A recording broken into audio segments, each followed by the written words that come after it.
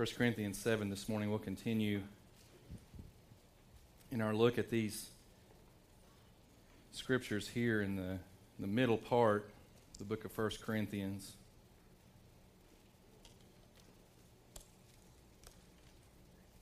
All right.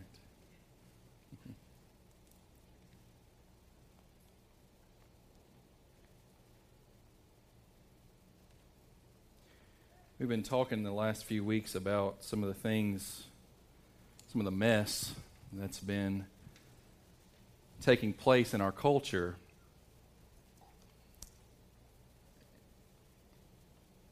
The Supreme Court ruled on June the 26th a ruling that was supposed to redefine the age-old institution of marriage. We're going to talk some more about that today and some of the moral chaos that has just been swirling all around in recent weeks. Seems like every day the headlines get crazier, and gender lines getting blurred or erased altogether.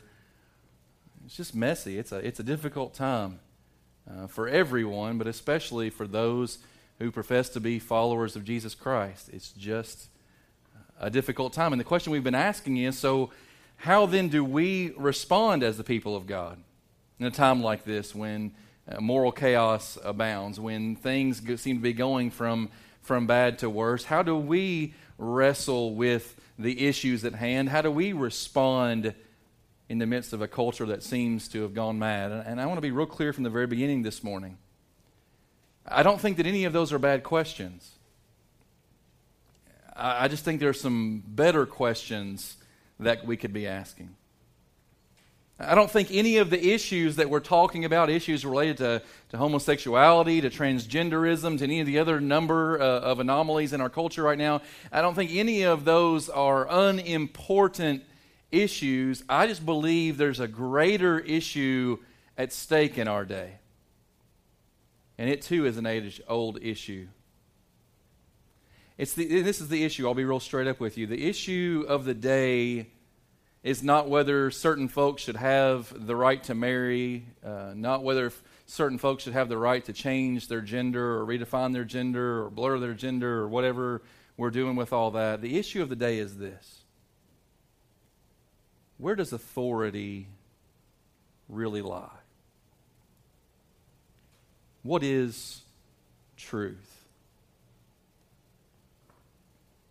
The challenge before the church today is, I think Kevin DeYoung said it better than I ever could, so I'm just going to share this quote with you. It comes from a book I recommended to you last week. The challenge before the church is to convince ourselves as much as anyone that believing the Bible does not make us bigots, just as reflecting the times does not make us relevant. Church, I hope you'll just let those words sink in for a minute, because I think that is so true. As we look around and we ask folks, okay, what are the biggest issues that our nation is facing today? And you'll get a myriad of answers, but I want to cut through all of that today and say, really, there's only one real issue at stake today, especially in terms of the Church of Jesus Christ. There's only one real issue on the table, and the issue is not just an issue that's out there in the culture. It's an issue that's right here in the church. It's right here in the church this morning, and the issue is, are we going to continue to take the Word of God as truth without any mixture of error, to believe that God has spoken and that settles it? There's this there's this old saying, God said it, I believe it, that settles it. And church, it's time for us to cut out the middleman. The reality is, God said it, and that settles it. Whether or not you believe it, I'm not saying that's irrelevant, but whether or not you believe it does not determine the value of truth. We're living in an age where truth has been relativized to whatever you desire to believe or to do or to act upon, then that's truth for you. And if your neighbor has a different truth, then you shouldn't criticize their truth. Just live your truth, let them live their truth, and all the truths will turn out the same in the end. And that's a whole bunch of garbage. I'm just here to tell you this morning, it's a whole bunch of garbage. There is only one truth, and it's God's truth. And our desire should be to know His truth and to live according to His truth. And even to go so far as what we're going to do today, seek to celebrate the truth of God. Not be ashamed of it. Not hide behind it as if it's some sword just to keep us safe, or hide it behind ourselves as if it's something to be ashamed of.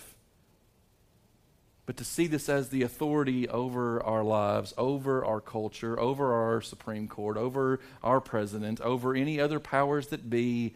Jesus said, all authority in heaven and on earth has been given to me. Therefore, church, go and make disciples.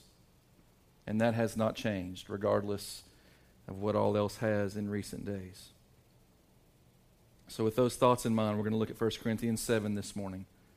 The Apostle Paul picks up after this long discussion of sexual immorality by talking about the context in which our God-given sexuality should be expressed. If you'd stand with me in honor of God's Word this morning, we're going to talk about God's gift of marriage in the midst of crazy chaos that we're in today. 1 Corinthians 7, beginning in verse 1.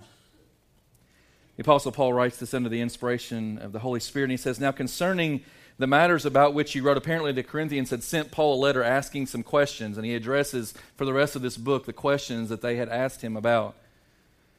Now concerning the matters about which you wrote, he quotes them, it is good for a man not to have sexual relations with a woman. We'll come back to that. Number 2, but because of the temptation to sexual immorality, each man should have his own wife, and each woman her own husband. The husband should give to his wife her conjugal rights, and likewise the wife to her husband. For the wife does not have authority over her own body, but the husband does. Likewise, the husband does not have authority over his own body, but the wife does. Do not deprive one another, except perhaps by agreement for a limited time, that you may devote yourselves to prayer, but then come together again, so that Satan may not tempt you because of your lack of self-control. Now, as a concession, not a command, I say this. I wish that all were as myself am. But each has his own gift from God, one of one kind and one of another. To the unmarried and the widows, I say that it is good for them to remain single as I am. But if they cannot exercise self-control, they should marry, for it is better to marry than to burn with passion. To the married I give this charge, not I, but the Lord. The wife should not separate from her husband, but if she does, she should remain unmarried, or else be reconciled to her husband, and the husband should not divorce his wife. You can be seated. Father, I pray that you would take your word today and that you would apply it to our hearts. Lord, may we receive your word as truth without any mixture of error, for your word is useful for teaching us, for correcting us, for equipping us to be the people you have called us to be and to do that which you have called us to do. May we be clear in the midst of all the chaos and confusion in our culture. May the clarity of the gospel shine through this morning and in our lives. We ask this in Jesus' name. Amen. So here in 1 Corinthians 7, after a lengthy discussion of sexual immorality, which, by the way, I want to say this once again, what we're experiencing in our culture today is nothing new. We act as though the things that are happening around us are something so dramatically new that the history of the world has never seen days like these. And I just want to say to us again, we are so wrong about that. You go back to the days of Noah in the book of Genesis, and there was rampant immorality, much like today. You go back to the days of the judges, days of Samson when he was walking the earth, and there was rampant immorality. Every man did what was right in his own eyes. Everybody judged truth and righteousness for himself. Whatever's truth for you doesn't have to be truth for your neighbor. Everything was relative. Everything was individualized. And the same kind of mess came as we're experiencing today. And in the first century, in the city of Corinth, there was rampant sexual immorality, and a misuse and abuse of God's given gift of human sexuality was taking place just like it's taking place today. In the center of the city of Corinth, there was a place known as the Acropolis, a high hill. On top of that hill was the temple of the goddess Aphrodite, the goddess of love. And the way in which Aphrodite was worshipped was through sexual immorality. Every night, the 1,000+ temple prostitutes who were employed by the temple of Aphrodite would go down from the Acropolis into the belly of the city of Corinth, and they would offer themselves to whoever had enough money in his pocket. This was regular practice, so much so that the term Corinth came to be directly associated with immorality. To Corinthianize something in Paul's day meant to make it filthy. So what we're experiencing today in our culture is really nothing new. It's the same old junk in a different package is really all it is. That's not to minimize. That's not in any way to minimize what we're dealing with today, but it's just to say, let's not get the wrong idea. Sin is sin and has always been sin as long as sin has been in the world, which was from the day when Eve chose to disobey the word of God and to cease to believe the authority of God in her life and seek to go her own way and do her own thing. But in the midst of talking about sexual immorality, the Apostle Paul goes where we must go as a church. The Apostle Paul goes directly to where we must go as a church. If we're going to talk about our sexuality, we must talk about it in the context of God's gift of marriage. And that's what we're going to talk about today. We must talk about it in the context of God's gift of marriage. And the Apostle Paul gives a principle here. And I want you to see this because it'll help us to think rightly about this passage, because there's a lot of misunderstandings about 1 Corinthians 7, and I don't want us to fall off one side or the other of this truth. I want us to walk the straight and narrow here. The guiding principle is this. It's found in verse 17. It's to walk in the way that you were called. Now, and I'm going to explain what that means for a moment. Let's look at the verse first. 1 Corinthians 7:17. The Apostle Paul, right in the middle of this chapter, lays down this principle. He says, only let each person lead the life that the Lord has assigned to him. Literally, walk in the way that you are called, to which God has called you. This is my rule in all the churches. This is a broad principle, not just for the church at Corinth, but the churches at all ages, at all times, in all places. This is a general guiding principle for the people of God, that we would walk in the way that we were called. So what does that mean? Well, he basically explains it in the next several verses as he gives two illustrations. One of those were those in his day who were slaves when they came to know Christ as their Savior. And Paul was not in any way condoning the institution of slavery, but it was a reality in their day that they had to deal with as the people of God. And he says to those who were slaves, he said, when you were called, if you were called as a slave, you don't think that you have to gain your freedom before you'll have what you need in Christ. Live as you were called. You can continue in your slavery knowing that your position in Christ is much more important than your position in this culture. That you may still be a slave to your earthly master, but your heavenly master has set you free. And so find your identity in Christ. You can live as you were called. So keep that in the back of your mind this morning as we walk through these scriptures, because it's so easy to get confused in 1 Corinthians 7, and again, to fall off one side or the other of the issues that we're going to talk about. But we walk this straight and narrow by reminding ourselves that each of us has received a calling from God. If you're in Jesus Christ today, if He is your Savior and you've trusted Him by faith, you've repented of your sins and turned and trusted in Christ, then you've received a calling from God. And we're going to talk about some of those today. We're going to talk about them as 4 gifts, as I believe the Apostle Paul does there in verse 7. Let's read it together. Verse 7, he says, I wish all were as myself I am. We'll talk about that in a minute. But each has his own gift from God, one of one kind and one of another. 4 gifts this morning. The first one is this. We need a church to celebrate the God-given gift of celibacy. We need to celebrate the God-given gift of celibacy. Now let's just go ahead and say it out loud. That is not a gift in the eyes of our culture. That is something to get out of in the eyes of our culture. We need to be reminded today, as I believe the Scriptures would indicate here in verse 1, they wrote to him, and they were dealing with the sexual immorality in their culture, and some in the church in Paul's day, they're in the church at Corinth, that said, okay, because of all the sexual immorality in our culture, then should we as a church institute a rule that we all just abstain from sexual relationships altogether? Should we just enact a law, a rule in our churches outlawing sexual expression altogether? The Apostle Paul says, he doesn't automatically say no. Notice what he says in verse 1. Concerning the matters about which you wrote, he affirms it. It is good for a man not to have sexual relations with a woman. Our culture laughs at that. Really?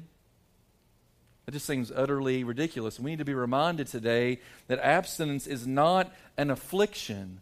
It is one of a couple of approved ways of living in honor of the Lord. Now there are some, as we'll talk about in a minute, there are some who are called to abstinence for a time, and there are some who are called to abstinence for a lifetime.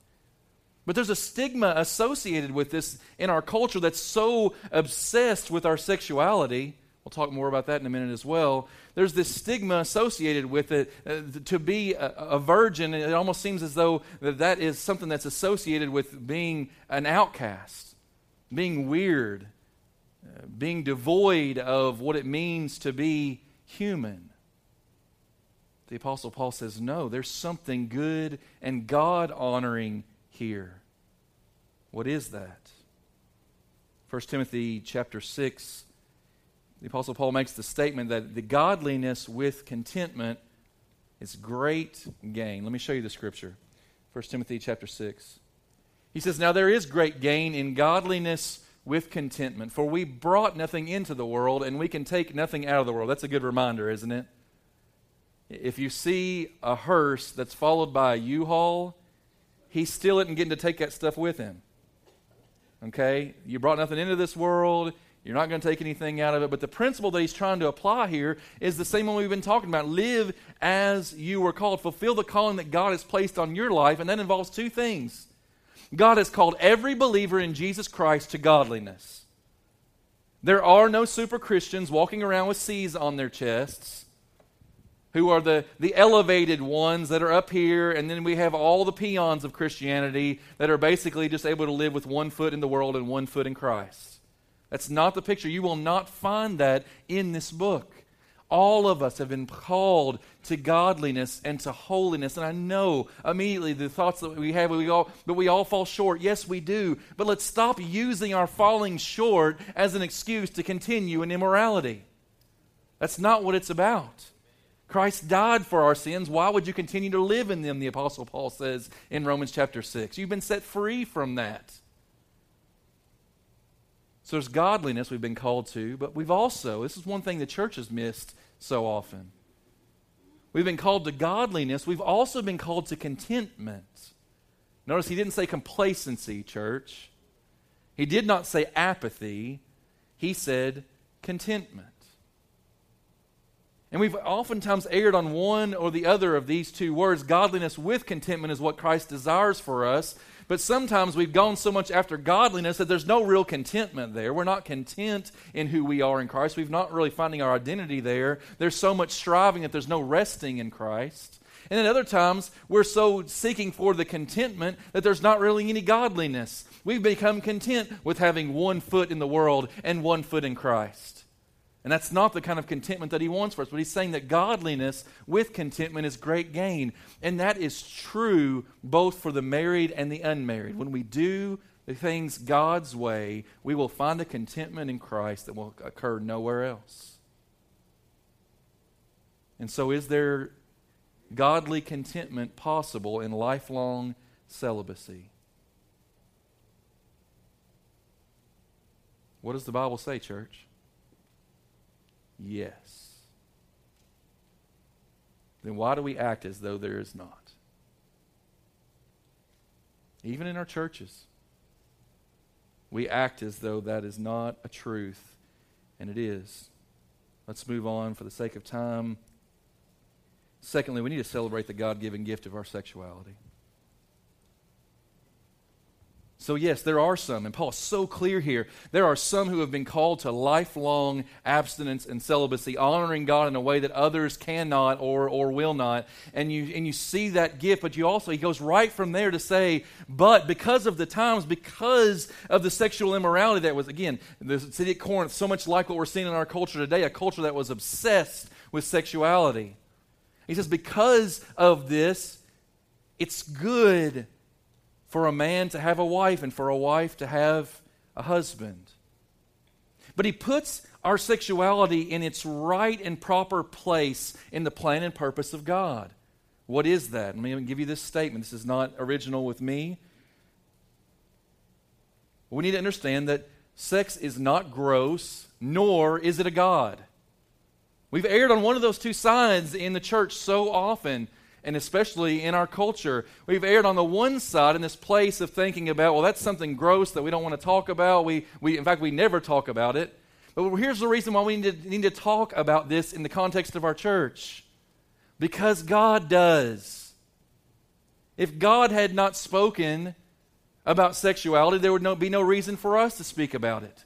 But he talks about it all throughout the Scriptures. There's multiple places I could take you this morning where God speaks about this gift. It's not gross, nor is it a god to be worshipped. That's what our culture is doing right now. We have elevated our sexuality to this place where that's the most important thing about you. That's why this whole conversation about sexual orientation has made the front page day after day after day, because we're feeding on this lie that that's the most important thing about a person, is your sexual orientation. And it's not, folks. I'm not saying it's unimportant. Let's not fall off that side of the wagon either. I'm not saying it's unimportant, but I'm saying that is not the defining word on your life. It's just not. The most important thing that was meant to define you is your relationship with the God who created you.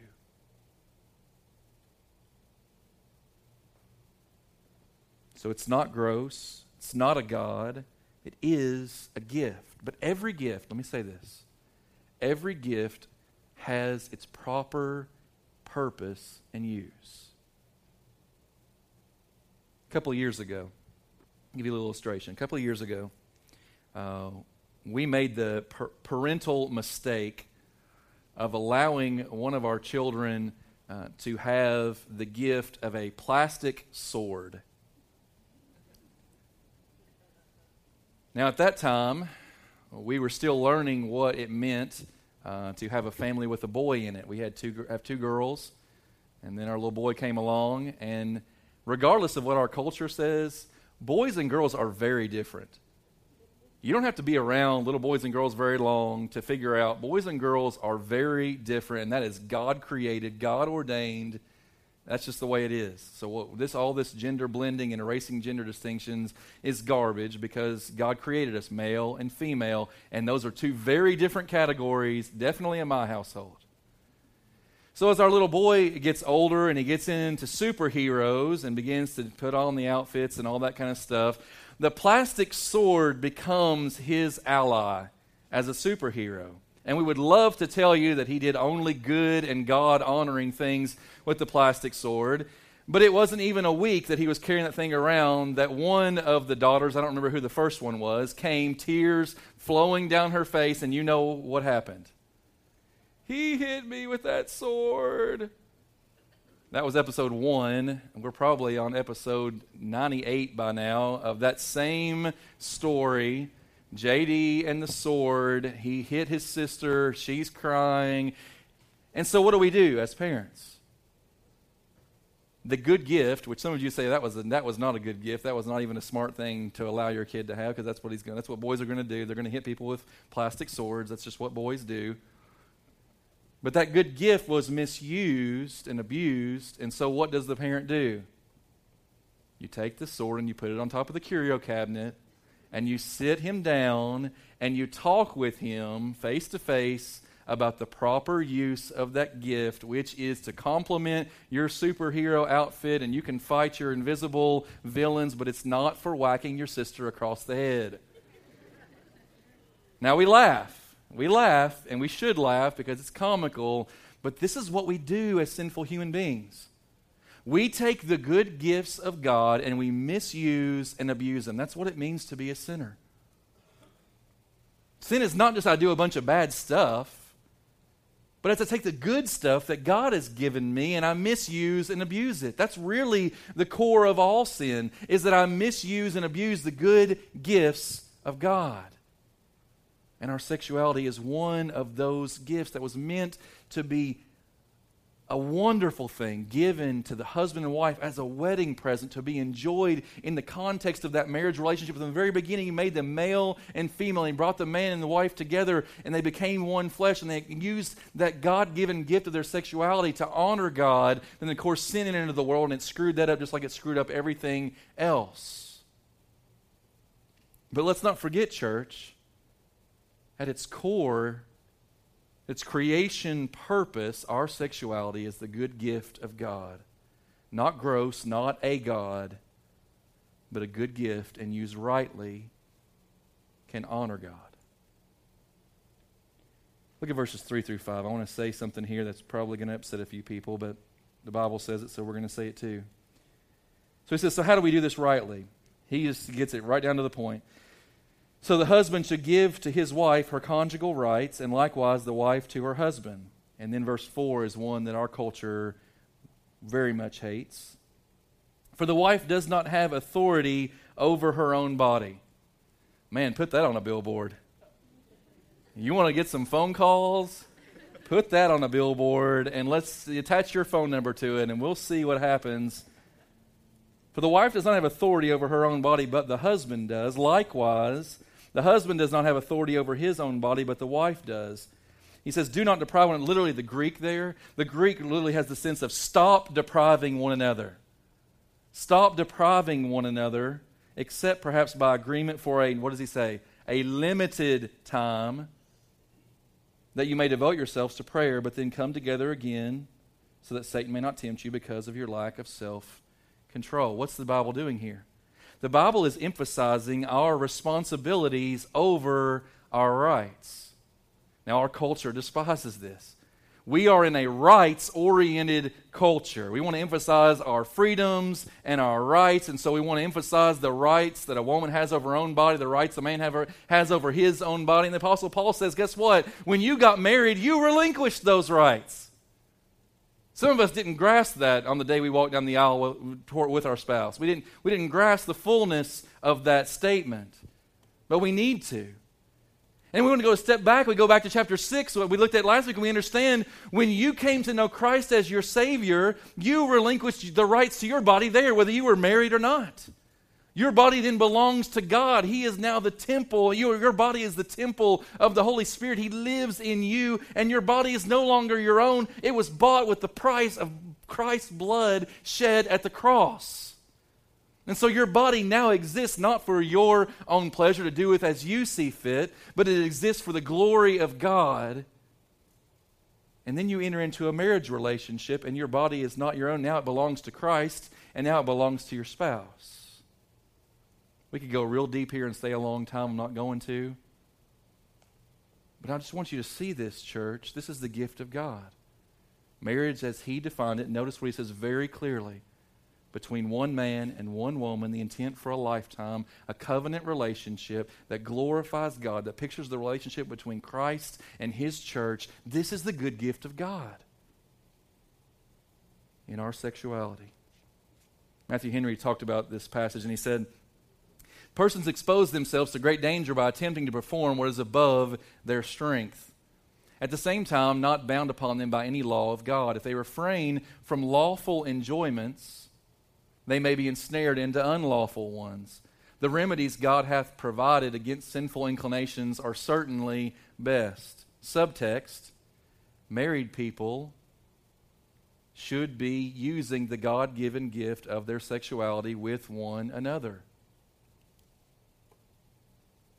That's not just your pastor saying that. That's the Apostle Paul, inspired by the Holy Spirit in the Word of God, making that statement. Because what was happening in the church at Corinth was they were trying to be super spiritual and say, well, because of all the sexual immorality around us, perhaps we should just all abstain from sex altogether. We should even tell the married people in our midst that if you're going to be a follower of Christ here at Corinth, that's going to mean you're going to have to sign an abstinence pledge. And the Apostle Paul says it's ludicrous. You are despising the good gift of God.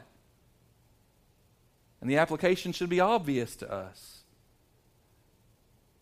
Live as you were called, exercise the gifts you were given to the glory of God. Thirdly, third gift, celebrate the God-given gift of singleness. Man, I would like to take at some point some time to go deeper into this one, but I just want to say a couple of things about it. He says there in verse 6, he says, now as a concession, not a command. He's speaking about what he's about to say, not what came before. There were commands in the part before, but he's saying as a concession to what's going on, he says, I say this, I wish all were as I myself am. Paul was a single man.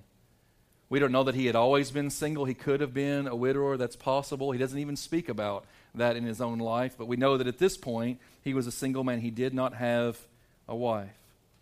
But notice what he says in verse 7, but each has his own gift from God, one of one kind and one of another. What's he talking about?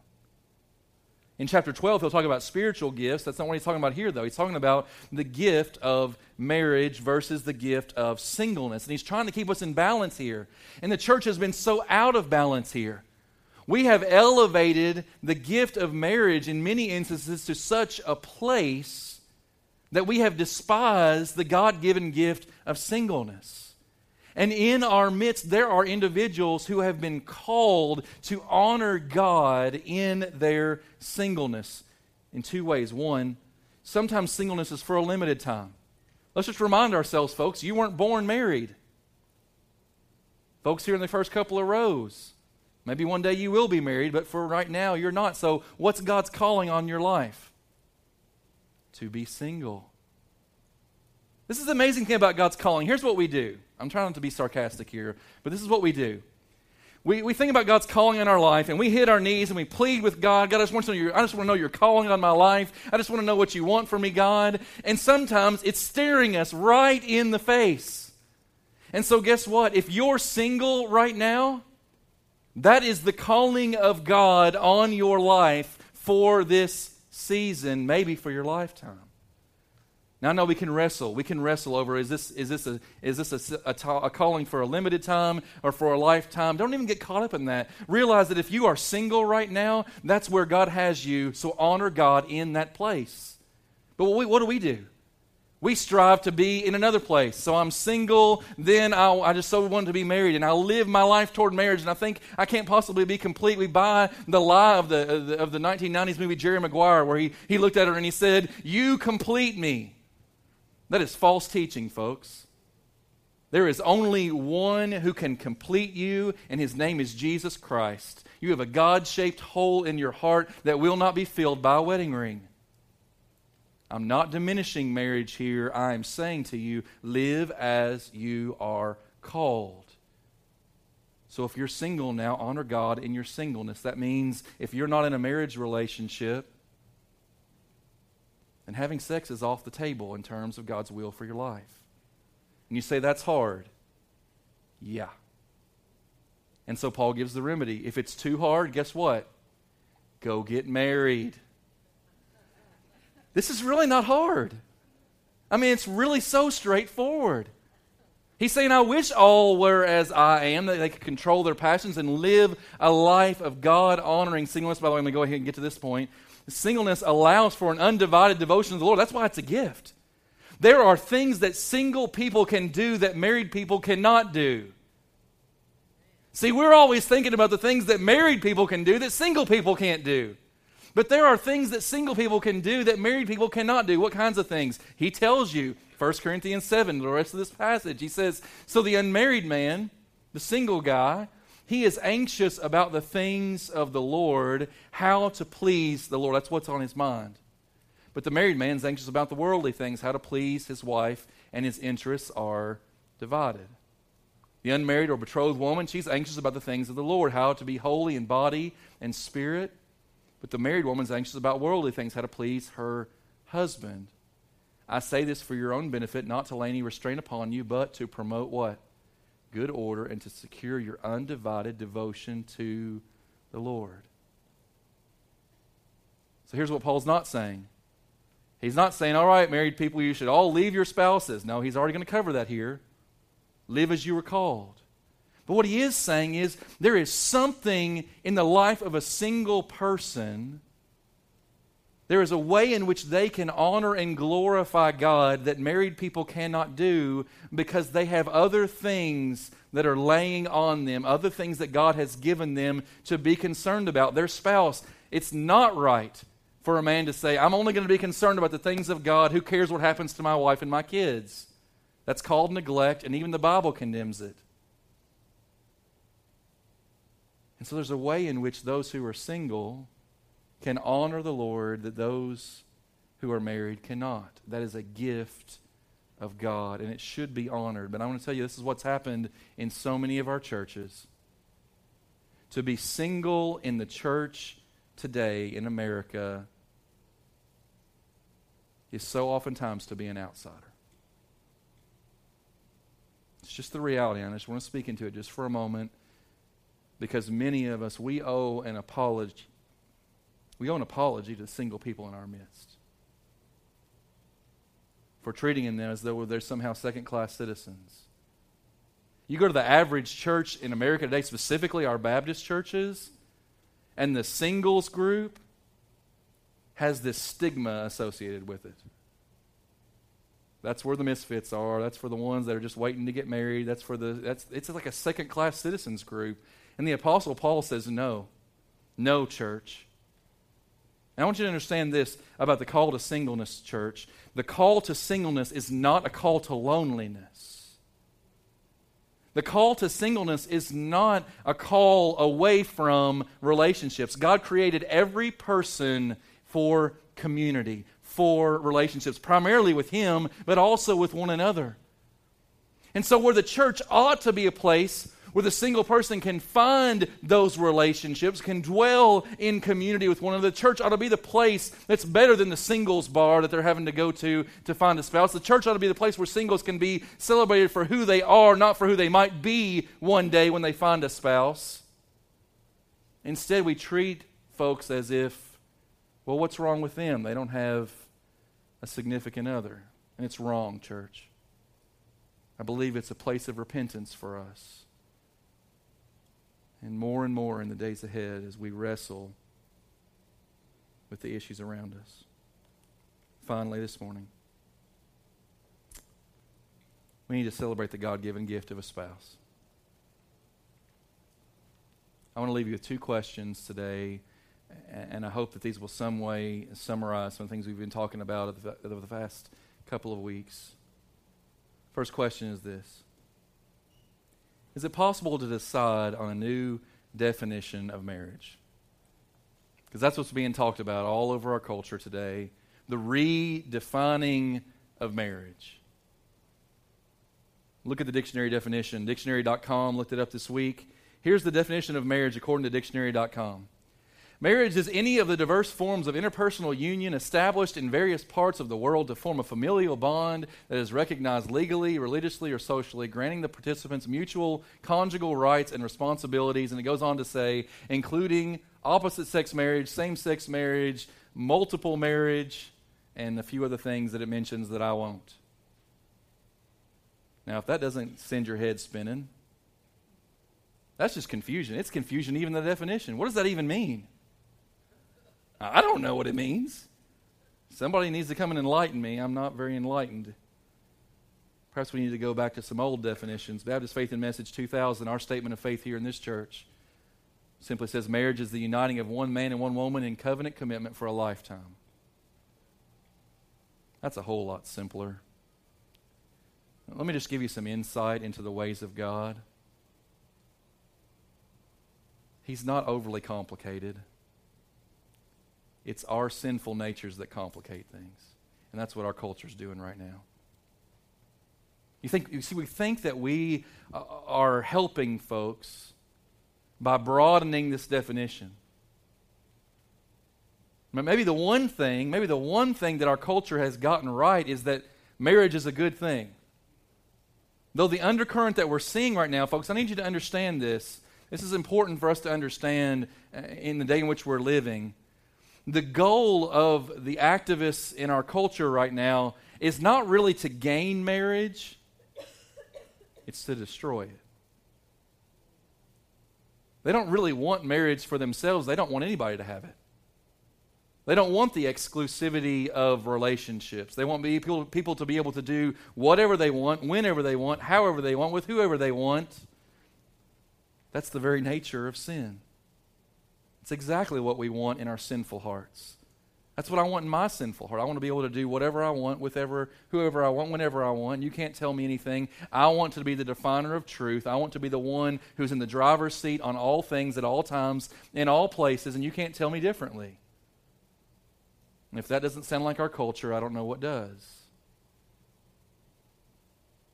An even older definition, we go back to what was used to train children in the faith in the 1600s, called the Westminster Catechism. It simply says marriage is between one man and one woman. They would, in the catechisms, they would ask a child a question. The first question of the Westminster Catechism says, what is the chief end of man? What's our purpose here on earth? And the answer the child would respond with is to glorify God and enjoy Him forever. Awesome truth. Simple question, simple answer. They would come down to, what is marriage? Marriage is to be between one man and one woman.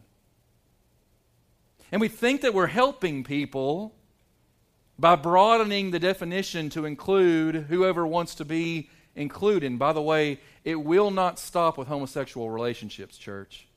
If we think that's true, we are blind as the day is long. It will not stop there. It is a slippery slope, and more that definition will be broadened until it means nothing.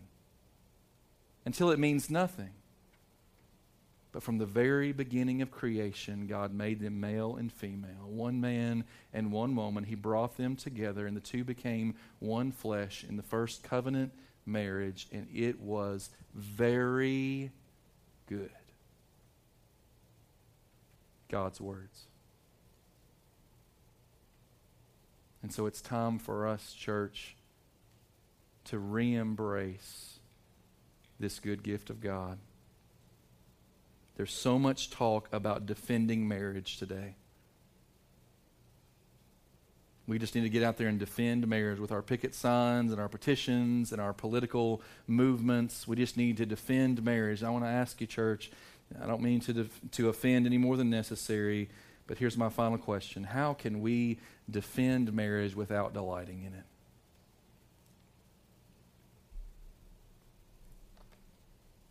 The reality is we won't. You will not rightly defend that which you do not delight in. And for far too long, the church has been standing on the street corner with picket signs and allowing the same mess that the world is in to exist within their homes. And the world looks at us as we're standing up for marriage between a man and his wife for life and sees that we're running toward sexual immorality and divorce and any number of other things. I don't have time to get into all those issues today. Perhaps we will at one point, but here's the word. We need to be delighting in the God-given gift of marriage. And so what does that mean for you today? It means Hebrews 13. Let marriage be held in honor among all, and let the marriage bed be undefiled, for God will judge the sexually immoral and adulterous. There is judgment coming for sexual immorality. If there is no repentance, there is no forgiveness of sins. Faith requires repentance just as repentance requires faith. In this day and age of confusion, as we're talking about defending marriage, perhaps the best way for us to defend marriage in our day and age is to delight in it. What does that mean? That means for some who are single, the best way you can delight in marriage, if you're not ready to be married yet, is to live in Christ-honoring singleness. Honor, if one day God calls you to marriage, honor your future marriage by remaining sexually pure until the day when you put the ring on your finger and then can engage in God's good gift. And church, I'm just going to go ahead and say it. Most of the statistics out there say that it's our sons and daughters who are not doing that. We are signing abstinence pledge cards, and then we're going out and sleeping with our boyfriends and our girlfriends. And we despise God's good gift in the process, and we miss out on the joys that come from doing things God's way. For others, it means you may be single right now, but God has put in your heart a desire for marriage, perhaps even a potential marriage partner, and you need to run into that relationship. We talked about flee sexual immorality last week. Flee sexual immorality. Here's one of the best ways to flee sexual immorality. Get married. Does that mean there'll be no more sexual temptations? No, that does not mean, that's not what that means.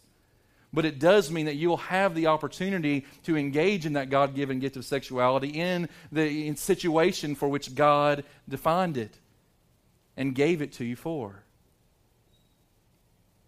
We've bought into this lie, especially in our churches, that long engagements are a good idea. I know I'm stepping into dangerous territory right now, and I'm going to go ahead and step there. Something happens, young men, when you put a ring on her finger. Desires are enacted, and it's not a wise and good thing to put that off for years. And we buy all the lies. I got to finish college. I got to get to a financially stable place. What is more important in your life than purity before God? Nothing. And I stand before you as your pastor and tell you that I bought the same lies.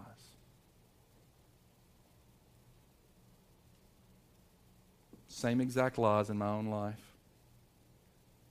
Beth and I had been dating 1 month when I knew that she was the person that God would have me to marry and spend the rest of my life with. And I waited 3.5 years to walk down the aisle with her. And I will stand before you today and tell you that was sin against Almighty God and against my future spouse. I should have popped the question on day 31 and walked down the aisle with her 2 months later. And we would have been poor, but we would have been pure. And people might have said, well, you won't be happy that way, but we sure would have been holy. And I'm just saying to you, I know it's not a popular statement to make today. But there's a place in our church cultures today where we need to urge our sons and daughters when the time is right. And in the Lord, by the way. That's what Paul says about marriage every time.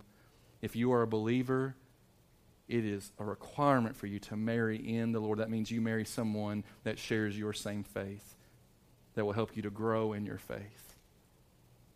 But we've bought all the lies of this culture saying just put off marriage later and later and later. And what we're doing is we are inviting sexual immorality to come and dwell at our doorstep. And God's way is so much better.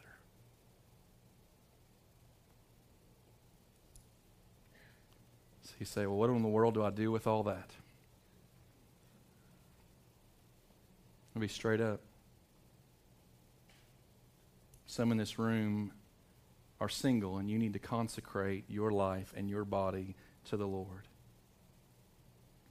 And not put yourself in situations where that will be hindered.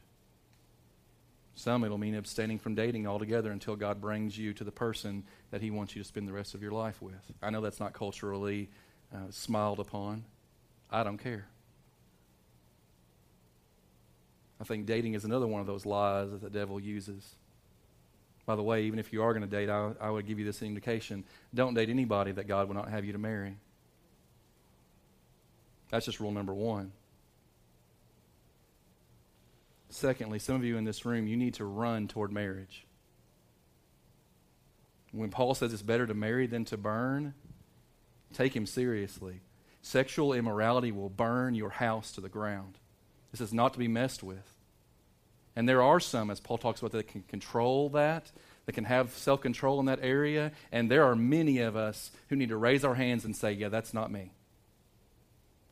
Praise God that some can, but that's not me. So the answer to that is run to God's gift of marriage and find the peace of God and the purity there. And for those who are married, here's the word. Delight in what God has given to you. Husbands, love your wives as Christ loved the church. That self-sacrificing love and gave himself up for her. Wives, submit yourselves to your husbands in the Lord. And thus picture the gospel. Christ who gave his life for the church, and the church who walks in obedient submission to her Savior.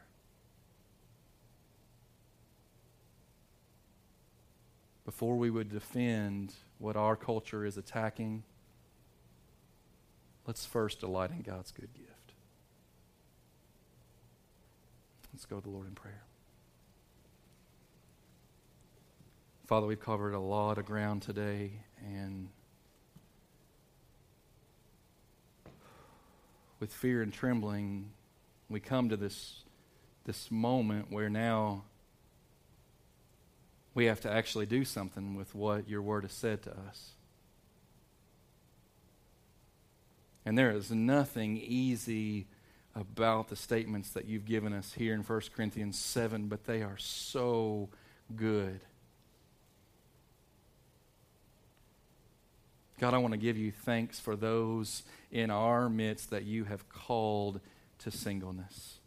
Many of them right here in this front row, and many of them one day will be married, but for now you have called them to singleness, and I pray for those in this calling that you would enable them to honor you with their bodies, not to believe the lies of this culture.